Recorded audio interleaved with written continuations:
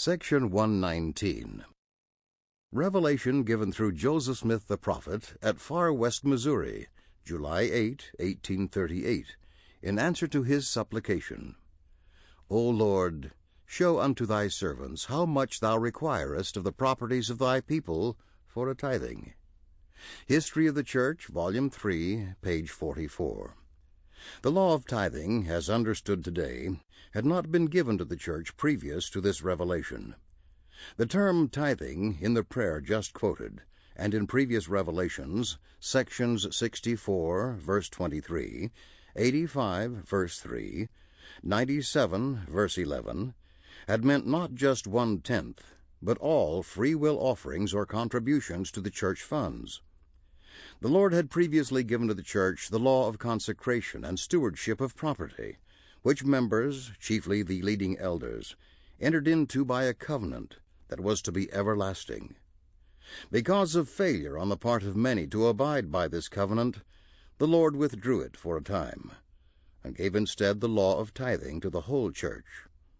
The prophet asked the Lord how much of their property he required for sacred purposes.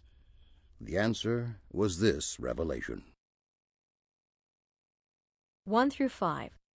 The saints are to pay their surplus property and then give as tithing 1/10 of their interest annually. 6 through 7. Such a course will sanctify the land of Zion.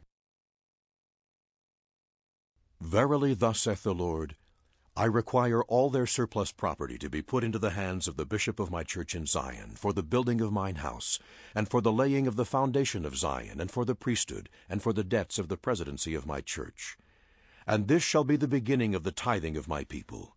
And after that, those who have thus been tithed shall pay 1/10 of all their interest annually, and this shall be a standing law unto them forever for my holy priesthood, saith the Lord. Verily I say unto you, it shall come to pass that all those who gather unto the land of Zion shall be tithed of their surplus properties, and shall observe this law, or they shall not be found worthy to abide among you. And I say unto you, if my people observe not this law, to keep it holy, and by this law sanctify the land of Zion unto me, that my statutes and my judgments may be kept thereon, that it may be most holy.